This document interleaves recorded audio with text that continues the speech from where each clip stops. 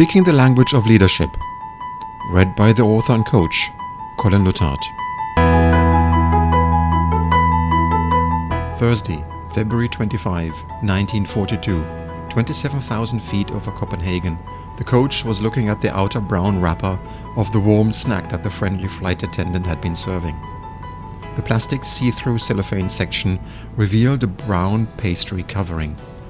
The coach poked the package with curiosity, and it released a smell of a cheesy and meaty filling that made him feel hungry. He hadn't eaten anything since lunch, and it would be a while until he got home too. He was looking forward to a warm snack and waited for the other flight attendant to reach row 9 where he was sitting to serve him with drinks. Red wine and a glass of water would be just the right match. The coach stretched his neck over the headrest of the row in front to see how much longer the flight attendant would take when his seat gave way under him and the whole plane shattered like a bus hitting a pothole in the road. The glasses and the bottles of the drink cart rattled together and the flight attendant held her cart in the middle of the aisle. The coach could see people sitting up and looking around with wide eyes. A pling announced the fasten seatbelts sign. Ladies and gentlemen, this is the captain from the flight deck. As you noticed, we have hit some unexpected turbulence here on our route to Frankfurt tonight. Our weather radar did not indicate any disruptions, but for safety reasons we shall suspend services for a moment. We apologize for any inconvenience, and we shall continue services as soon as it is safe. The flight attendants released the brakes from the drink cart and started to push it down the aisle. She looked carefully at the passengers who were looking up or down the aisle with curiosity. She did not want to bump any elbows, knees or heads, but she wanted to get the trolley to the galley and have it fastened as quickly as possible. The second bump was stronger than the first, and the bottles crashed even harder together and set the trolley jerking to one side. It pulled the flight attendant a little out of balance, and she tried to steer the trolley back into the middle of the aisle again. "Can I have some coffee?" the coach heard someone ask a few rows further back. He heard the flight attendant answer with pressed friendliness, "I'll be back." The third bump jerked the plane upwards. If the coach had a glass of wine on his table, it was sure to have tipped and spilled. Sometimes you are just fortunate, even if it is a tough situation. When you're in it, you make the best of it and just keep going. The coach hoped that the team at GGC would have enough persistence and patience to get through any turbulence.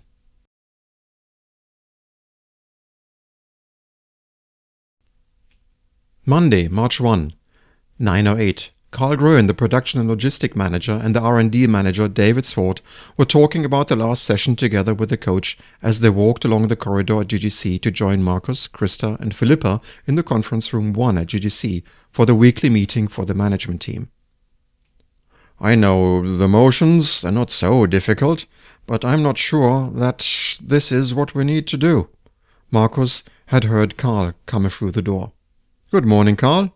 "Hi, David," Markus greeted them, interrupting their conversation. "Morning," they returned in a chorus. "You two seem eagerly involved in the subject. What's up? Does it involve us?" "Sure it does," Carl replied quickly. It's all about this business of our journey, the way of communicating. I don't really get it." "Nor do I," David added. "Is this the only thing we should be doing to double our sales? Seriously?" "As to speak of it," Philippa said, "I am doubtful too." "Okay, wait a minute. Let's sit down first and see what we have here." Markus sat and waited for the others to sit down at the table. He felt a growing level of impatience rising within that just wanted to shout, "Go do it, and stop thinking about it." But he swallowed his own thoughts and took a deep breath. "It is good that we have this extra time in the morning so we can talk about these things."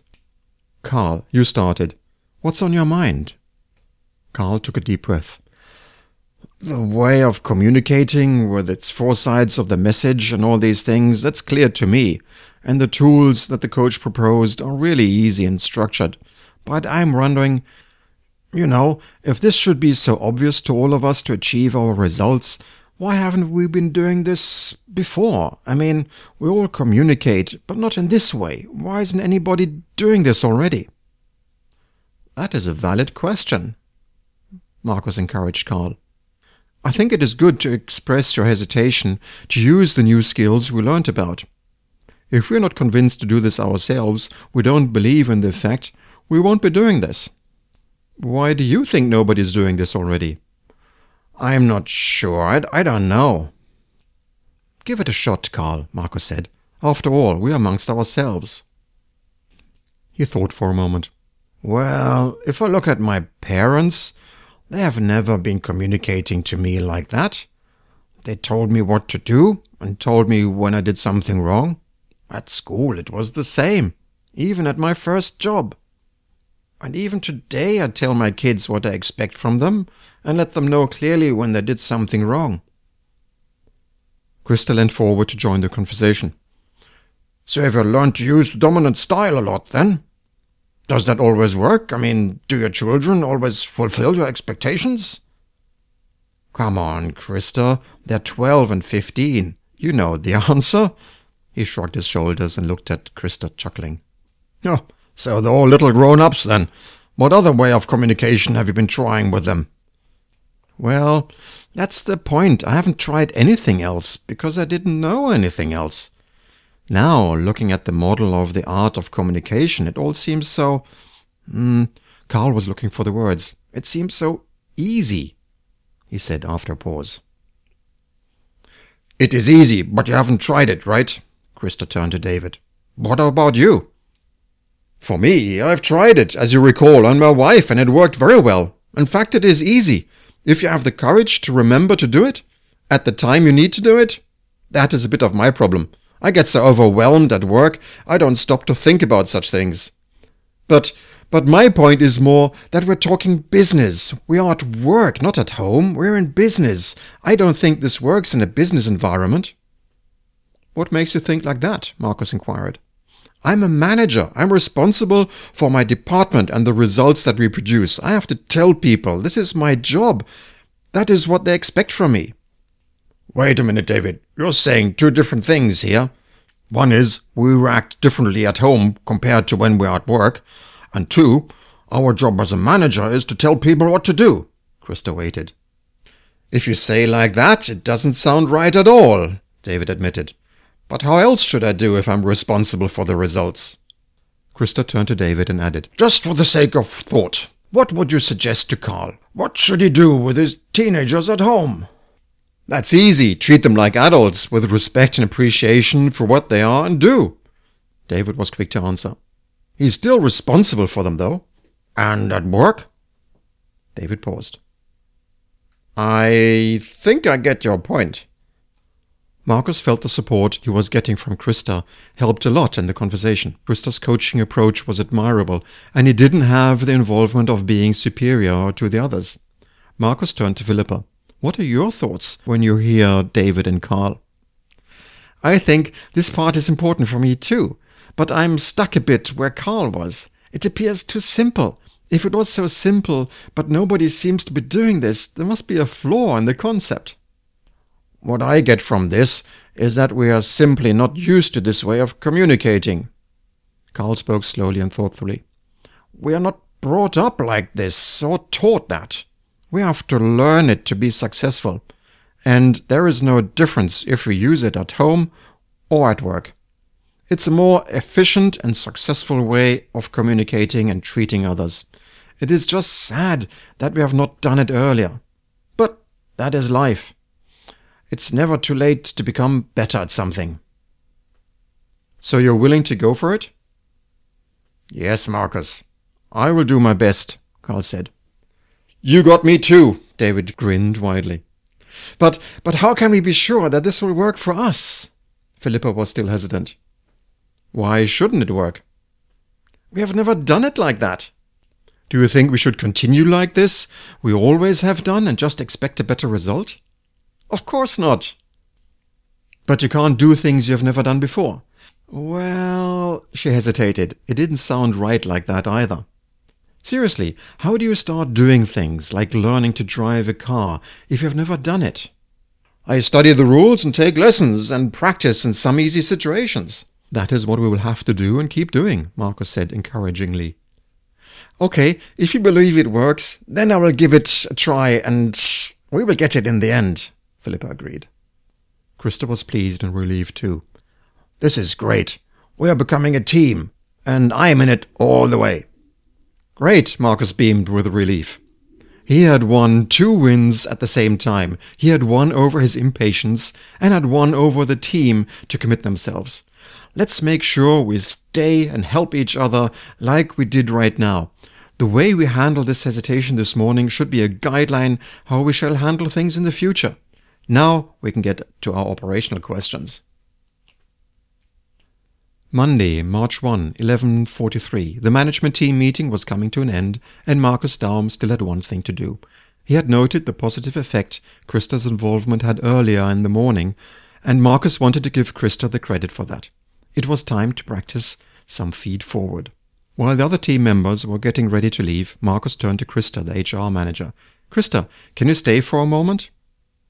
Sure, Marcus. Krista sat while the others packed their things and left the conference room 1. Now he was alone with Marcus. He leant back and looked at Marcus.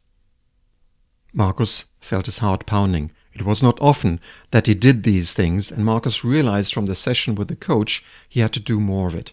He had written it in his travel guide. He glanced at his travel guide he always had with him these days and tried to visualize the 4 sides of feedback that was lying inside. He wanted to get it right. Krista, I want to come back to our pre-meeting this morning, if that is okay to you. Okay. Krista was wondering what was going to come. You know, this morning we started off with David, Carl and Philippa voicing negative comments about our journey. When you then started to ask coaching questions to your colleagues, I felt comfortable because I could see that these techniques really work. At the same time, I could see that your colleagues felt comfortable too with the way you were asking these questions. As a result, we learned a lot about ourselves and we moved closer together as a team today. Thank you for your help, Krista. Krista was surprised and uneasy as well. This was rare that someone thanked him so bluntly and gave him credit for his behavior. He tried to shrug it off and said, Asking these types of questions is part of my job at HR. Marcus recognized the pattern of behavior that the coach was talking about and smiled to himself. And today you chose to do that with your colleagues in the management team. That makes us take a huge step forward. Do more of that if you can. Marcus had an encouraging tone in his voice. Thank you, Krista.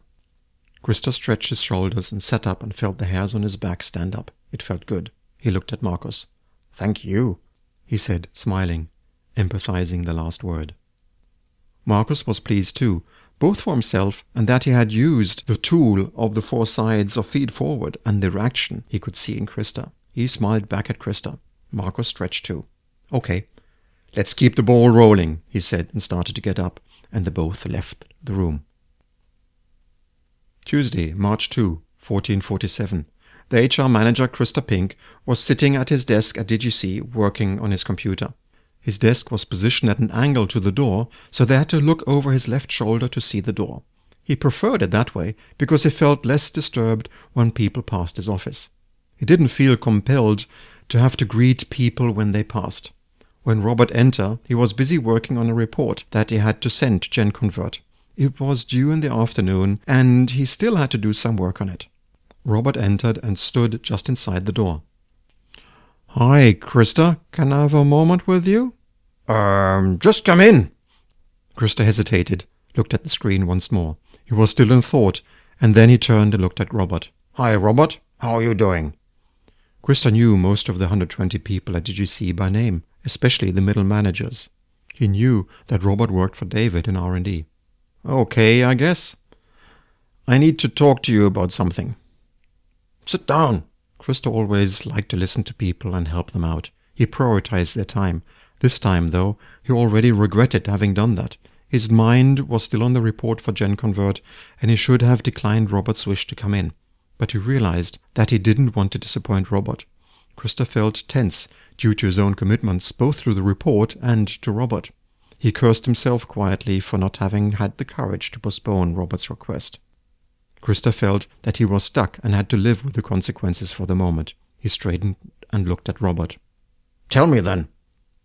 I don't feel I have the right means to do my job properly. I mean, I don't have the means to perform at my best. Why do you say that? I'd like to do a good job, and I think I have the knowledge and experience and what it takes, but it's not that. I feel I don't have the mandate to do my job, and that's so frustrating. When I think about my project, I just feel drained of all my energy. And that's not like me at all. It was obvious that Robert was looking for words. I'm sorry to hear that, Robert. You see, I'm responsible for managing the project for the new DC-430. But when we have meetings, I get the idea that I'm not really in charge of the project. Have you spoken to David, your boss, about that? No. Why not? Krista, can we speak confidentially about this? Sure, Krista replied. Well, this is hard to say. I think David is part of the problem, Robert said slowly. Robert, we are alone here, just you and me. When was the last time you felt that way? What happened? It was only the other day when we had the project meeting. We were all in the meeting room and discussing the project. Who was all? Krista inquired. David and my project leaders, Alexander, Lucas and Victor. Krista waited silently. David took practically all the decisions about the project. When I followed up in the meetings with my team, it was like I needed to check up with David on everything. I really want the DC-430 to work, but right now I'm thinking of standing down as a project manager. That would be sad for you to do that, because you are the most experienced project manager we have. We know that we have seen that in other projects. What you say is that you feel that you have the experience and the responsibility, but not the freedom to decide. Even more, it sounds like that you feel David doesn't trust you either. Robert made a confirming sound and nodded slowly. Krista could see the pain this caused to the committed engineer. He felt sorry for Robert in that moment. He knew that GGC counted on the success of the DC-430. He knew that David was personally very interested about this project too. He had spoken about it many times in the management team meetings, but he was wondering if he was not exaggerating his interest. Krista also realized that something had to change. The project was running for 18 months now, and it would be running for another 9 months, but under these conditions, Robert wouldn't last. Something had to change, or Robert would either be burnt out or David would replace him. Either way, it would mean a disaster for both Robert and GGC. Robert, Krista said softly, thanks for telling me. This is a tough situation you're in right now. I am glad that you have explained it to me. You're absolutely right to tell me. How do you feel now? Robert felt a certain relief that he had spoken to Krista. But he had not really got a reaction to make him feel that things would change. He felt unsure and torn between hope and resignation. He saw himself going back to the dark hole of the project, where he saw no light and only work that he could not control. He dreaded that idea. He felt stuck inside. Had the effort of talking to Krista and exposing himself and his boss really led to anything at all? I feel better, Robert spoke in a weak tone. Just talking about it makes me feel better, but I'm afraid to go back. Krista was struck by that response. He wasn't thinking at all about the report for GenConvert anymore. It was the last sentence that made him realize it was worse than he expected. It had taken Robert a great deal of courage and pain to come to the point to speak to him. Krista knew the signals. He had to act sensitively towards Robert and David. He couldn't leave Robert like this. Robert? I know that you asked me if this conversation is confidential. If you want me to help you, I will have to ask you to release me from my word. What do you mean? What do you want to do? Robert was starting to feel hot. You've heard about our journey, that we are talking, and that we have a coach in to work with the management team to be more professional. Yes. We work with many different issues in order to become better. Krista was wondering how he was going to deal with this issue without promising too much or exposing David. Our intention is to find new ways of approaching problems by looking at different issues. We only started, but we are quite optimistic and committed that we can do better and do more." "What has that got to do with me?" Robert inquired uneasily. "Nothing and everything. First of all, believe me, nothing is wrong with you. You are an experienced engineer, a professional project manager, and a committed employee. You are exactly the person who we want to have more of. Our company relies heavily on people like you." Robert was hearing this, but it was hard to believe. He felt too far away from all that. He was bewildered. "What do you mean?" "Exactly what I said. I meant every word. The challenge we have as managers is to provide an environment so that you don't feel the way you feel right now. That is our goal. We have an idea what we need to do, and we are working on it." These words sounded like words Robert heard before. It meant restructuring, new departments, new managers. Had they decided to replace him as project manager already? He felt the heat again. "Do you want to reorganize?" No. That is the last thing we want to do. We want to change our way of approach." Krista realized he was not explaining it well. "You are married, right?" "Yes." "When a married couple don't get along very well, what do?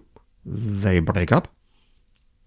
"No, if they don't want to break up before, what do they do to save their relationship?" "One might go and look for advice, like counseling." "You're absolutely right. We don't want to break up. We don't want to lose any of our people. But we know not everyone is happy, like you. So we took a counselor, a coach, to see what we need to improve as leaders." "Wow, I didn't know that." "And now I need your help. Every time we meet, we can bring cases to discuss and learn what we need to do to become better. I would like to bring your case along. Possibly, I promise I will be totally respectful to you and disguise your identity. But like this, we are able to learn. May I do that?" Robert thought about it for a moment. If Krista could really make sure that David didn't get to know where the story came from, it might work. But on the other hand, DGC was a small organization. Everybody talked a lot. He was unsure. "I don't know," he said. "How will you do that?" "No, I will just say that my neighbor talked to me. The rest I can make up, and we can discuss it openly in our group. But I cannot share anything with you afterwards, as we discussed. That would not be fair to David either. Do you agree? And if I don't?" Krista felt stuck. "Look, you don't want to go back unless you know that something is going to change, right? I want to change this because I can't see you like this. I don't want anyone in our company to feel like you do." He looked at Robert. And I want you to know that this is nothing to do with you personally. That is, there are ways of changing that situation. Do you believe that? Okay, do it. But leave me out of the story." "I promise." Robert picked himself up from the chair and started to leave. "Thanks, Krista. It was worth coming." "You take care, Robert," Krista said, and Robert left. Krista turned to the computer screen again and felt both a burden on his shoulders and a sense of purpose that he had not expected. Krista leaned back and went into a gaze. He was pleased that he had spent the time to listen to Robert. It was important and critical. His view caught his PC with a report to GenConvert he was working on before. Krista also realized that he had extreme difficulties in putting himself in front of others and demanding for his own right. That happened too often, he thought, but this time it was worth it. Wednesday, March 3. 8:11. Krista Pink, the HR manager, dialed the number of the coach. He wanted to get some advice on the conversation with Robert the day before. He was concerned about Robert's state. He was also unsure how he was going to address the issue with David, and he felt responsible towards Robert for having taken the task to act, though he didn't know how. The call signal went through and Krista waited to be connected. "Good morning, this is the coach speaking," he heard the answer. "Good morning, it is Krista. How are things?" They exchanged some small talk and Krista got to the point. He explained the situation with his employee, Robert, and David, and explained that he wanted advice. "I can hear that you want advice. I also realized that you are very concerned about this employee. You want to act and give relief to this employee. That is a noble ambition. I'm not sure, though, if you all are ready to deal with this, said the coach.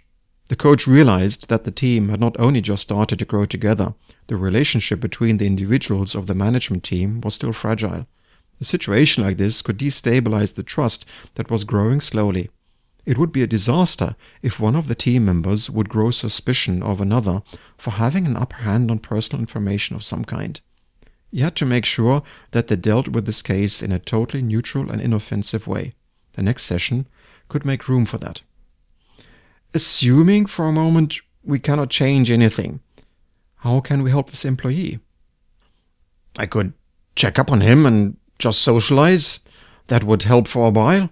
Krista thought a little more. Since I know about the project from the meetings, I could show more interest in his work. That would be very supportive for him. These are good ideas, Krista. During our next session, I want to prepare the grounds to be able to have more insight about situations like these. I will not address this case particularly, so you can comfort him about that. The coach revealed a few ideas. I think it is time to share more insight of yourselves in a fun way. This will allow us to reflect about such situations and see how you react. To do that, I will need your help though. Could you make sure that everyone brings along 5 of their favorite magazines and scissors and glue? Krista was puzzled. Sure. What about this employee? Tell him that we are working on the way you work at DGC in general, and he has nothing to worry. His story is totally safe. Stay close to him, though, so that you can observe any changes. That's good for me. Krista felt relieved that he didn't have to deal with Hot Potato himself either. Thanks. One more thing, Krista. Please tell your colleagues that they're all welcome to contact me for any support they need, just like you did. It was the right initiative to do. You need all the support you can get in this phase. Tell them if they have anything they want to discuss, they can always call or mail me, and then I can see how I can support you in the specific topics they have. Okay, good. Thanks. Anytime. Bye. Friday, March 5, 14:15. Robert Blow, the project manager, went through the corridor towards the production unit. He wanted to talk to Jim, who was running the morning shift, to see how the first production test of a prototype had been going. He saw Jim together with John, the shift leader of the late shift. They were standing close to the whiteboard at the entrance of the production hall. They were discussing intensively. Robert slowed down his pace as he approached the two and started to overhear the conversation. You should be taking more care of the quality of the setup of the parameters. Like this, we can ensure that we can meet the customer's expectations better, Jim said. In a way, I could actually do that, replied John. But you have to understand that that would increase the cost of the product. Yes, but the quality is also a cost factor. Don't you see that? Look, I have done an estimation of the production cost, and if we increase the production time, with your parameters, the production cost will increase by 1%. That is 1% bottom line. John was concerned about this issue. Only 1%? This is nothing compared to how important this is in the market. Do you have an idea how much this is worth to the customers? Jim was focusing on a larger picture. 1% is money for the whole company. You know, we are tightly controlled on the cost of the product. As we had done some misjudgments in the other parts, this is an option we are looking for. We're chasing cost here, John. Just respect that. You are just concerned about your own progress. You don't even consider the fact that the poor quality is limiting our chances on the market. On top of that, my guys have spent more time fixing all the faults you do during the night shift. They're fed up in cleaning up after you guys. Don't you know how long it takes to catch up if 25% of the production is lost? Robert turned to leave. This was not getting anywhere, and it was better to come back later, he thought. He passed the two arguing and went to the coffee machine that was located down the hall to the right of the whiteboard. He felt frustrated about the fact that he could not talk to them right now. And he also felt the anger catch on to him. He looked at the machine and stabbed violently at the buttons to select his drink. It's not the machine's fault, he heard from behind. Robert turned and saw Carl standing behind him, smiling. Anything wrong? No, it's okay. Robert tried to hide his feelings. Why should Carl be able to help? Just some issues with the new DC-430. he said, hoping that Carl might hang in and ask more information. "Ah, it will sort itself out," Carl tried to give encouragement. "Sure." Robert felt a stab of disappointment as he realized that Carl didn't catch on to his lead. "You're next." He took his coffee and gestured at Carl as he backed away, leaving Carl to select his drink. Robert walked back to the whiteboard, sipping his coffee. He saw from a distance that Jim and John were still arguing. "That is always your issue, chasing cost. But the cost is not the real question here. If the customers see how poor the quality is, they won't be prepared to buy our product anymore," Jim pointed out. "Don't exaggerate," John countered with a laugh. "You know how easily the salespeople give away discounts. Besides, I've checked with Carl and he said we should keep the cost under control. So get off my back. He won't allow any increase in cost, I'm sure of that." "You are so fixated on the cost alone," Robert heard Jim return the argument. This could have gone on forever, Robert thought to himself. It didn't look like they would be able to agree, and it didn't look like one of them was going to give up either. Robert continued passing the two down the corridor towards the offices. He would try again, another time, and talk to Jim. Friday, March 5, 1510. Carl Gruen was in his office that overlooked the production. Like most of the other offices for the production engineering, planning and shipping, the offices were built on a landing that overlooked the production hall. A steel staircase led from the floor to the offices. Carl's office was the last one on a long row of offices on the steel landing running along the whole side of the hall. One side of his office had a row of windows to the outside, and the other side was open towards the hall. From behind his desk, Carl could see the people moving in and out of the offices. He recognized Jim coming towards his office, and he took a deep breath and watched Jim enter. "Can I come in?" Jim asked. Carl pointed wordlessly towards the chair at his desk. These were never pleasant conversations. "What do you have on your mind?" I can't work the evening shift like this anymore. They're deliberately sabotaging the quality of our products. Just last night, they changed the setup of one of the machines that was running the DC-320. The result was that we lost 200 units of the base plate, which we had to catch up during the day. You have to do something about that." "Did you manage?" "Yeah, I had to get everyone to focus on that yesterday. Put priority on that and made sure that we got the right quality from the start so that they did not lose any more. We got 100 and we will get remaining 50 today." "Good man. Have you spoken to John?" "Well, of course I have, but he just doesn't get it." "What did he say?" "Some stuff about GenConvert in Germany, ordered cost reduction. I don't know what he thinks he's doing." Carl frowned. "That is actually nonsense. My guys really hate cleaning up after the evening shift. One of them says yesterday that we should get paid extra. I had promised them that I would talk to you. If I lose more of their motivation, we won't be able to keep the figures up like we do. You have to do something here, Carl." "Okay, Jim, leave this to me. I'll talk to John. Thanks for telling me." Jim got up and left, and Carl watched him walk down the platform. "Damn," Carl said loudly to himself. The evening shift can never get it right. He had to get things straight once and for all. "Damn," he said a second time, realizing that Jim had passed the responsibility on to him. Again. It looked like Jim and John were not able to communicate and get on together, and now he had to sort things out. What was exactly the behavior they had said during the last session with the coach that they did not want to have? "Damn," he said a third time, even stronger. Why was it so difficult to use the methods from the coach when you needed them the most? Monday, March 8, 9:07. Markus Daum was already in the conference room 1 for the pre-meeting with the management team when Carl came running in. "Morning, Carl," Markus greeted him with a smile. "How was your weekend?" "Yes, hi, never mind the weekend. I need to talk to you." "Sure. Is it private or business?" "It's a kind of both," Carl said hesitantly. "Well, would you mind to talk about it when we're all here?" "Okay, I will do that. I guess it does concern what we're all doing here." Markus became curious and ignored his notion and said, "Okay, good." After a while, the team was complete. They'd exchanged their greetings and they settled in.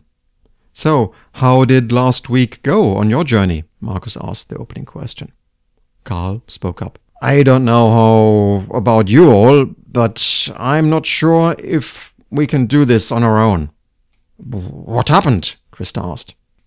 "You know, we had said what we want to achieve, and we all want that, so do I, but I think we can't move the whole thing on our own.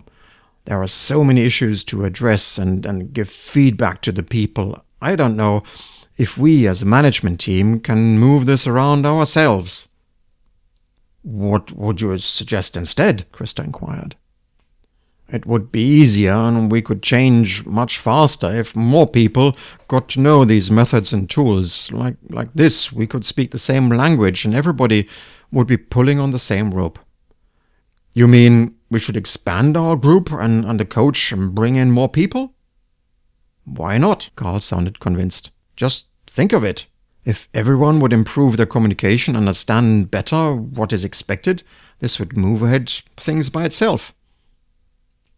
Flipper was looking at Carl and nodding supportively. "You have a point there," Marcus said thoughtfully. "I am wondering, though, if we are looking for an easy way out of the challenges too soon." "What do you mean?" David joined the discussion. "On one side, I think that Carl has got a point. We should think about expanding the sessions with the coach to other levels or areas in the company.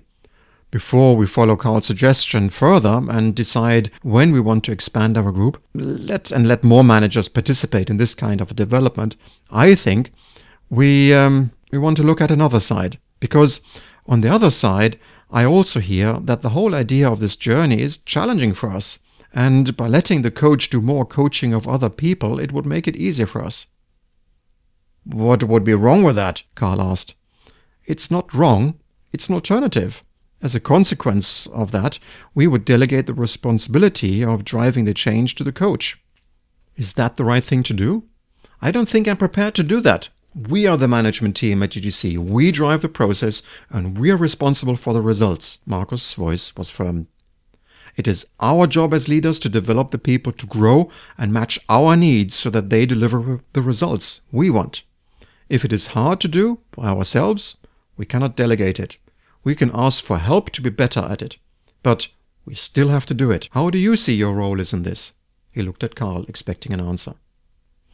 "You're right about one point. It is hard, and we still need more help." Philippa and David were nodding in approval. "And what about our role as leaders here?" Marcus stayed on the track. "I guess if we want our people to take responsibility and take initiative, we have to face our music too," David confirmed. "We just do it." "I think so too. As hard as it is, we just see through," Philippa added. Krista moved forward in his chair. "Talking about help, I spoke to the coach last week and he will definitely help us with any case we have. In fact, he pointed out that if there were any particular cases we wanted to address, we should let him know so that he can prepare himself in advance." "Great," Marcus added, pleased. "Just what we needed." "He also asked me to inform you to bring along 5 of your favorite magazines, paper, glue, and scissors to the next session." "Don't ask me why," Krista said, shaking his head. "Thanks, Krista. Let's come back to the point. What is hard to do then?" Carl still felt that it was his topic that was being discussed. "There are so many issues to address, and I don't think I know where to start. And then I realize that I should have done something differently, but that idea only comes after the situation has happened. Then it's too late." "Yeah, it's like you want to rewind the tape and play the scene again, just with a different set of words," Philippa summed her own feelings.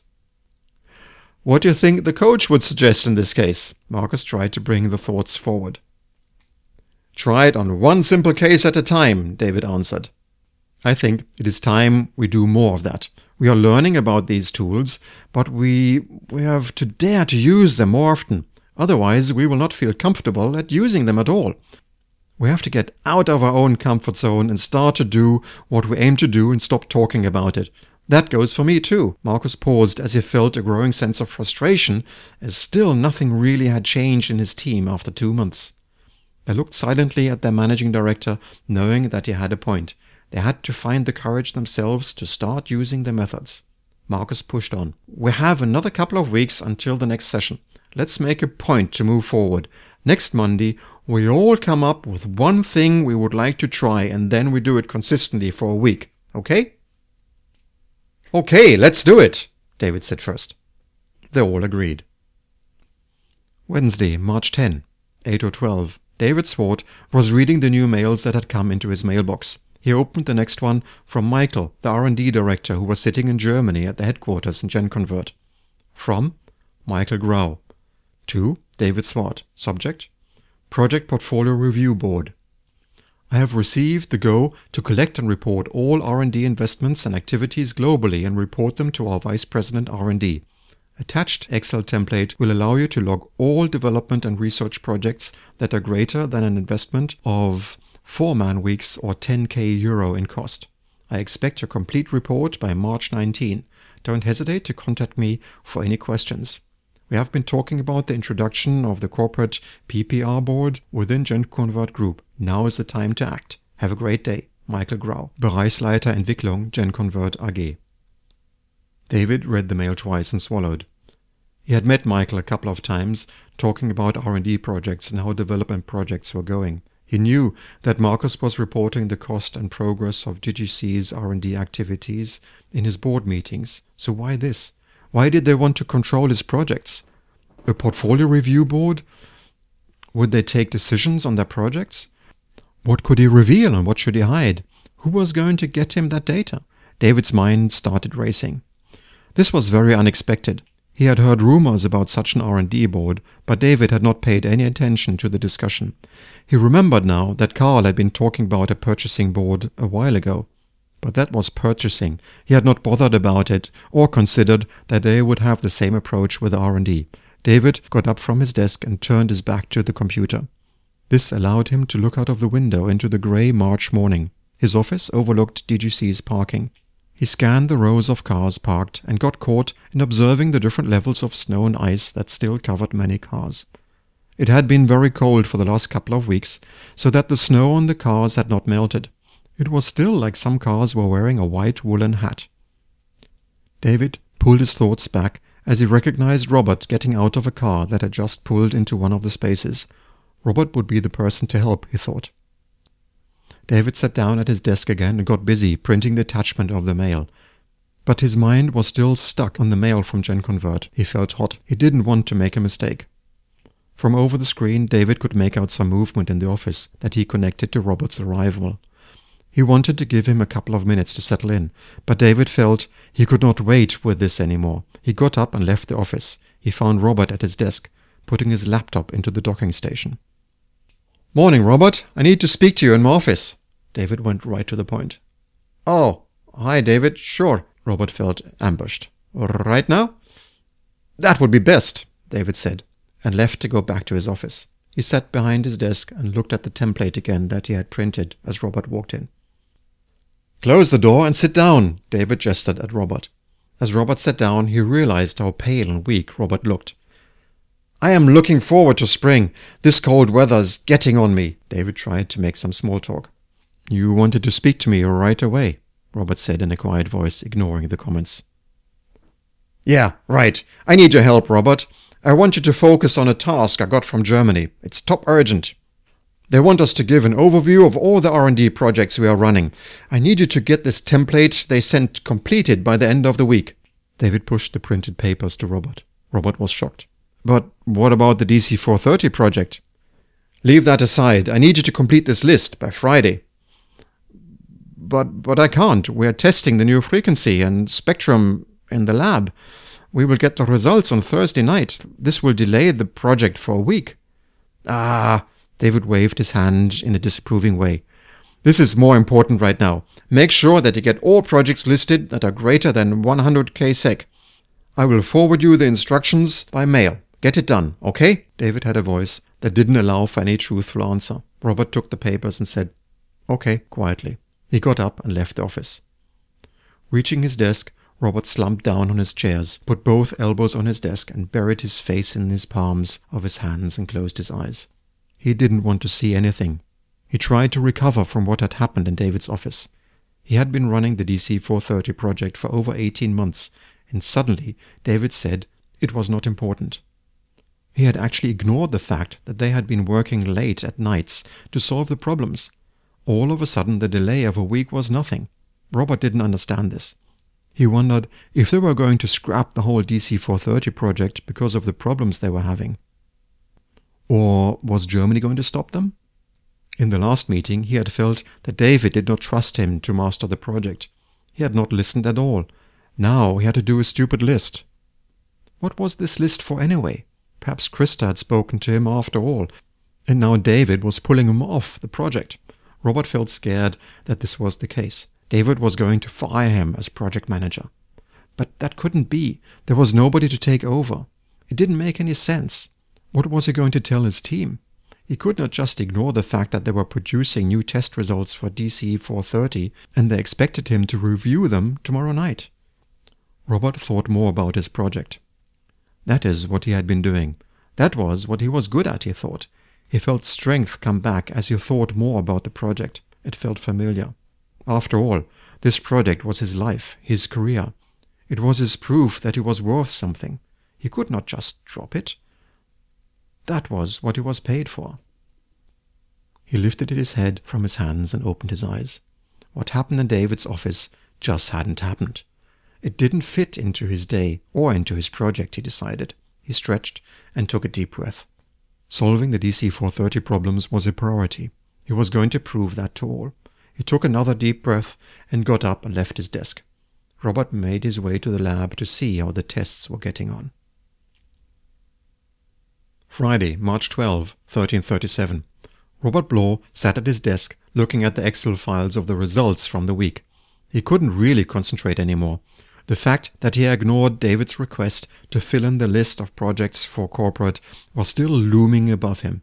He didn't have the energy to ignore this anymore, but he had decided to concentrate on the project instead. Now he hadn't the time anymore to complete the report correctly. Just the same, he decided, he would spend some time on it before he left for the weekend. Robert opened his Explorer and searched for the last R&D forecast file that had been circled in David's department. Every quarter they had to do a list of projects for Philippa's group in accounting. This would have to do, he reckoned. Robert pulled the file and opened it. It contained a list of projects they had been working on the last December. He pulled the template that he got from David earlier in the week and compared the columns. David's template did have a few more columns, such as expected end date, but Robert thought he could do a good estimation on those instead. Copying the columns from one file into the other and making some reasonable estimations for the elements in the remaining columns, Robert completed a list of 15 projects. It looked good considering that he only took 20 minutes to do it. He felt relief that he could send some result to David. He would surely have comments about it if he thought it needed more work. Robert attached the file to the return mail and hit send. He was glad it left his desk in time. Tuesday, March 16, 9:12. Robert Bloor changed the view of his mailbox from Inbox to View All and chose the Sort by Name button. He scrolled to D as in David and looked through the list of mails. He hadn't seen his boss David on Monday, and he was looking to see if he had missed the answer mail or any questions. There was nothing. He was wondering what David was thinking about the list he compiled for him on Friday. Would he notice that it only took him a few minutes to copy and paste from another file? Were there mistakes in the estimations he had done so quickly? And what about the DC-430 project? Should they continue officially? Or was it on hold? It was the most significant project for DGC for a long time, and he could not expect that it was just put on hold like that. It had to go on, and he and his team needed the management confirmation in one way or another. Normally, Robert reasoned, he would just go to David and give him a call or talk to him, but now there was too much uncertainty and he felt very uncomfortable to face David. He'd rather wait, Robert thought. But he was still nervous to know about the list and the project. Robert picked up the mail to David from Friday and chose Forward button and wrote a new mail. From Robert Bloor to David Swart, CC, Markus Daum. Subject: Respond, Forward, Project Portfolio Review Board. Hi David, find attached the list of projects I compiled as requested. I am wondering if this suits your needs. Furthermore, I am wondering how much further we shall delay the DC-430 project. Please advise. Best regards, Robert. He chose the Confirm Read mode and hit the Send button. Tuesday, March 16, 10:01. Robert Bloor was walking along the corridor towards the coffee machine as he saw David coming towards him. "Morning, David." "Ah, Robert, how are you?" "Oh, fine. I'm fine," Robert lied. "I'm fine," he said quietly one more time, trying to convince himself. Then he gathered all his energy together and asked, "What did you think about the report I sent you?" "The report?" "The list of projects." "Oh, that, yes." David had other things on his mind because he still had until the end of the week before he had to send the list of projects to Germany. He had passed on the task to Robert in order not to think more about it until the deadline. He was going to look at it on Thursday. That was what he had planned. David remembered, though, that he had scanned the Excel file and thought it was good that Robert had found so many projects and that all the columns were filled in. "That list is great," he boomed. "Great work pulling that together." David wanted to give Robert some credit for the work. After all, that is what the coach had taught them, and David thought that it was a good opportunity to show his appreciation to Robert. "I like the list. Thanks." "Good. I was wondering." Robert managed a fake smile. He felt uncomfortable about the fact that the list only took him a couple of minutes to do, and he got so much praise for this stupid list. How could that be so good? He wanted to get away from David. I got to go to the lab," Robert excused himself. "Yeah, do that," David encouraged him and left Robert standing in the corridor. Tuesday, March 16, 10:22. David Swart reached his office and went round his desk and sat down. He hit the keyboard and the screen of his computer came to life, showing his mailbox. He saw the last mail from Robert and read it. Then he saw that the mail had been copied to Marcus as well. David felt a sudden sting in his stomach. Why had Robert done that? Why did Robert want to bypass him? Didn't Robert trust and respect him anymore? David didn't approve of this type of behavior. Something had changed, and he would have to observe Robert more closely, he thought. His relationship with his most valuable employee had becoming too much of a bumpy ride.